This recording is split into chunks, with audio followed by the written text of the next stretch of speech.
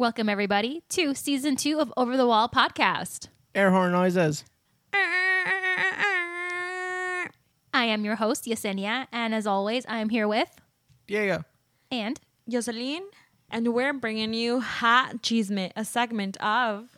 Super embarrassing stories about ourselves so you get to know us better, and you can make fun of us while we make fun of ourselves as well. Woo! There will be lots of poop stories from me. All right. And I look forward to each and every single one. All right, my story starts, as all good stories start, which is in Mexico. And I was out with my friend who had just been through a breakup. Her name was Cindy. And we were at a... Are they single? I don't know if they're single because we are no longer friends. Oh, okay. Yeah. So we were at a bar, having drinks, having a girl night. And who comes in but her ex-boyfriend and one of his homeboys. And she's like, okay, we need to leave.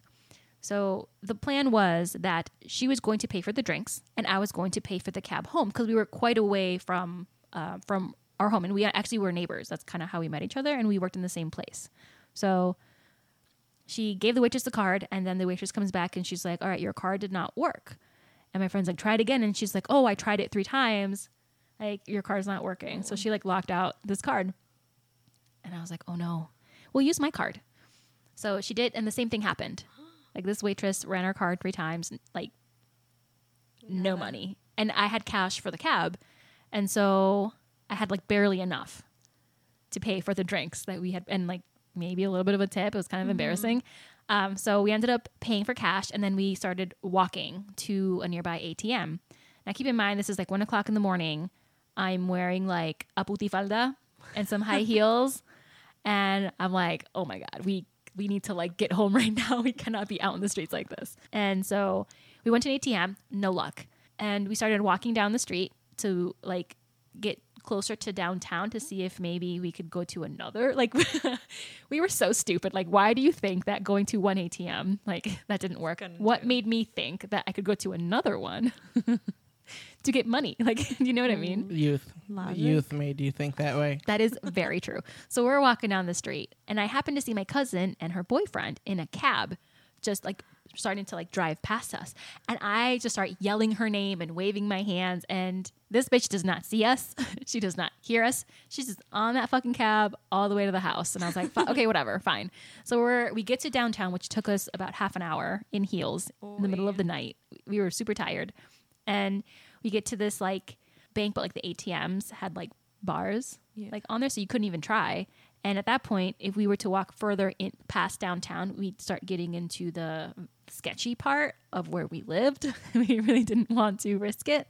And so we're just sitting there like, we don't know what to do. And we're like mentally preparing ourselves to walk through the neighborhood in the middle of the night. And it was just like really upsetting.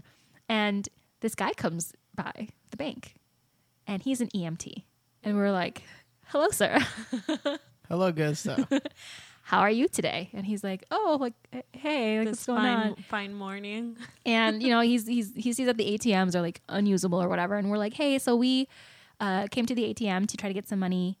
We got locked out. So this guy was driving the ambulance back to the hospital. He was done with his shift. And we were like, would you be able to give us a ride home? And he's like, well, I have to drop off the ambulance, but maybe I can like drop you off in the ambulance to your house. Because he didn't have a car. This guy didn't have a car. So, well, I mean, he was driving an ambulance. right. But like, he's taking the ambulance for a non-emergency purpose. Just to take 2 ladies home. Kind of sounds like an emergency Sounds to like me. an emergency. Yeah, I'd classify it. My pride was very much hurt and needed medical assistance. I would classify your friend as an emergency. So anyway, so we get into the back of this ambulance, and my friend and I are like, what if this isn't such a good idea? Because like, oh my God, what, like, we don't know this guy. He's clearly a stranger. Just because he's an EMT doesn't mean he's like trustworthy. And so we were like really nervous, and we're kind of telling him like where we generally live. Like, we live by this hotel. And so we get to like our neighborhood, and he kind of, Cindy and I, we lived across the street from each other. And so he stopped us off in one corner, and then we said goodnight. And then like we went home. And like the next day I go to work, I live my life, I come back home, and my cousin's like, hey, you know, you got a call from this guy. He keeps calling you. And I was like, huh? Excuse you? KK? Huh? ¿Qué dices? And she's like, yeah, he said that he dropped you off home in an ambulance. Oh my God, are you okay? And I was like, what? No, I'm totally fine. No, he's an EMT. He's a friend from work. Where do you work again? Where does he work? I worked in an airline at the time. So like, I met him makes from work. sense. Like, you could do part-time EMTing. I don't know. It's a seguro. Who knows? All right. So I was kind of avoiding his calls. And then finally, like, I had to talk to him about it because, Aw, yeah, he wanted to ask me out. And I was like, no. And he's like, oh, okay. gracias. Yeah. And he's like, well, what about your friend? And I was like, Oh, no. The reason you took her home was because she had a heartbreak. That was an emergency. I wasn't going to tell him that. He's a stranger, but it was creepy how he like found out where I lived because he must have clearly seen like me going into my house. Jot But down the address real quick. yeah, it was, and it was just really embarrassing. And I don't think for a minute that my cousin actually bought the story that like, oh, he's a friend from work. Like, Friend from work. right. Yeah. So that was my really embarrassing story. Oh, I guess for the mystery of why our cards were locked out, there was something going on with the bank, like some system issue going on, and it was like past midnight, and like I guess it affected other people, but it just so happened that we both banked at the same place, Both of your cards. and like their banking system went down or whatever. So, but it just happened to happen that fucking night. Congratulations. Yay. Thank you. Thank But you. I got home safe, and that's all that mattered. I was really For tired. that man still looks for you.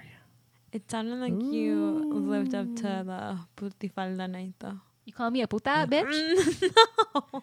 Just the story accompanying the Accompanying the whole story. like you can't have a puti night if something doesn't happen like that. That's very You true. can't have a putifalda night if something doesn't Go crazy wrong. happen. Yeah, something doesn't go wrong. It was that fucking skirt. It's what it was. Damn it. See, That's why. if you were wearing jeans and a hoodie sweater, then you could have walked home and not had to take the ambulance. Solamente si hubiera llevado mi pinche hábito, no hubiera pasado nada. But Diego, Are you ready? Feels like forever. ¿Están listos para mi historia? sí. Para tu triste historia, sí. Mi triste historia de 3 tigres tragando trigal. Trigo en un trigal. Shit. No, pues sí, mira. ¿Qué pasó, compa? No, pues mira, mija. Te voy a decir. Cuéntanos. Te voy a contar, pues. Déjame contar. Déjame hablar. Arre. Mira, una vez, cuando estaba en México, estaba con mis primos y con mi hermana, que está aquí, y con mi otra hermana, who's not here. Obvio. Porque nada más tengo una hermana aquí. O sea, bueno, pues en la ciudad donde vivimos, a veces tienen una feria. Y cuando digo a veces, es una vez al año. Obvio. ¿Cuál es la feria? ¿La feria de qué? I think it's nada más like Nada más la feria, ¿verdad? Nos dicen la feria. every pueblo en México has la feria. So anyways, in our version of la feria. Anyways, allá en la feria está por el panteón. O sea, el cementerio. O sea, el cemetery. O sea, donde pones los muertos, güey. Para que me entiendan. So fui Jocelyn, Cristel, mi primo Marcos, a.k.a. Gas, el pollo loco, ¿no? Pollo. Mm-hmm. And it's basically like the core group that hung out when we went to Mexico. Y fuimos y estábamos ahí echando pedo y mamá de media. And like just having fun, jugando en los pinches, tenían una like mesas de futbolito, like a big ass tent of just mesas de futbolito, and everyone was just like chilling and drinking. And no sé por qué chingas, pero nos dieron ganas de unos tacos. And like literally, like a 4 cuadras estaba el puesto de tacos de mi abuelo. But That's a straight up betrayal. I just want to point that out. It is. como nos estamos divirtiendo, dijimos, no, pues aquí tragamos, güey. Nos echamos unos taquitos aquí en la feria. And you know what? I should have known something was going to happen. In the deepest of my deepest of my deepest fears, the knowledge of eating a bad taco en la feria came true. That day changed my life forever. We were having fun, all just young youths, celebrating our beautiful, beautiful lives, when I got this grumblings in my tummy. A grumblings for the ages, one might say. Y de repente, güey, que me pega. Like, cuando te va a dar, ya sabes que te va a dar, porque se siente. Y se siente hasta el fondo. Y estábamos como que 4 cuadras, no, como unas 6 cuadras de la casa de mi abuelita. And I'm like, sorry, I gotta go. It's like I dropped el juego de futbolito que estábamos haciendo. I turned around and I'm like, just fucking bolted out of there. And it's all like, grumble, grumble, motherfucker. And I was like, shit. Outrun me if you can. And guess what? I ran. I ran like the fucking wind. You ever seen a chubby little dude run? Well, imagine that times 2. I know it's still not very fast, but whatever. It's hard to imagine. Times 2, that's very fast. It's like the Flash. Nearly identical, one might say. So I'm running, pushing fucking people out of my way and just like trying to make it. The grumblings are getting worse and worse. I turn around, I turn right and go up my grandma's street, make it to the door. I'm like knocking, sas, sas, sas. Pinche puerta azotándola. Sas, sas, déjenme, entrar or whatever. It's like, I was yelling, ten que el baño, déjenme entrar, mamá. Y de repente, güey, the last grumble happened. Just like that. And then it happened. The Kraken is released from my butthole. I'm not saying it's the gnarliest one that I've ever had, but those tacos were not good for me. And the poo-poo choo-choo train pulled into the station. And as that happened, somebody opened the door to my grandma's house. And there I stood in front of, I think it was my mom, actually, after shitting my pants, in case you hadn't gotten all my references. So I just walked by with my head hanging low, took my hands off in the bathroom, started up the shower process.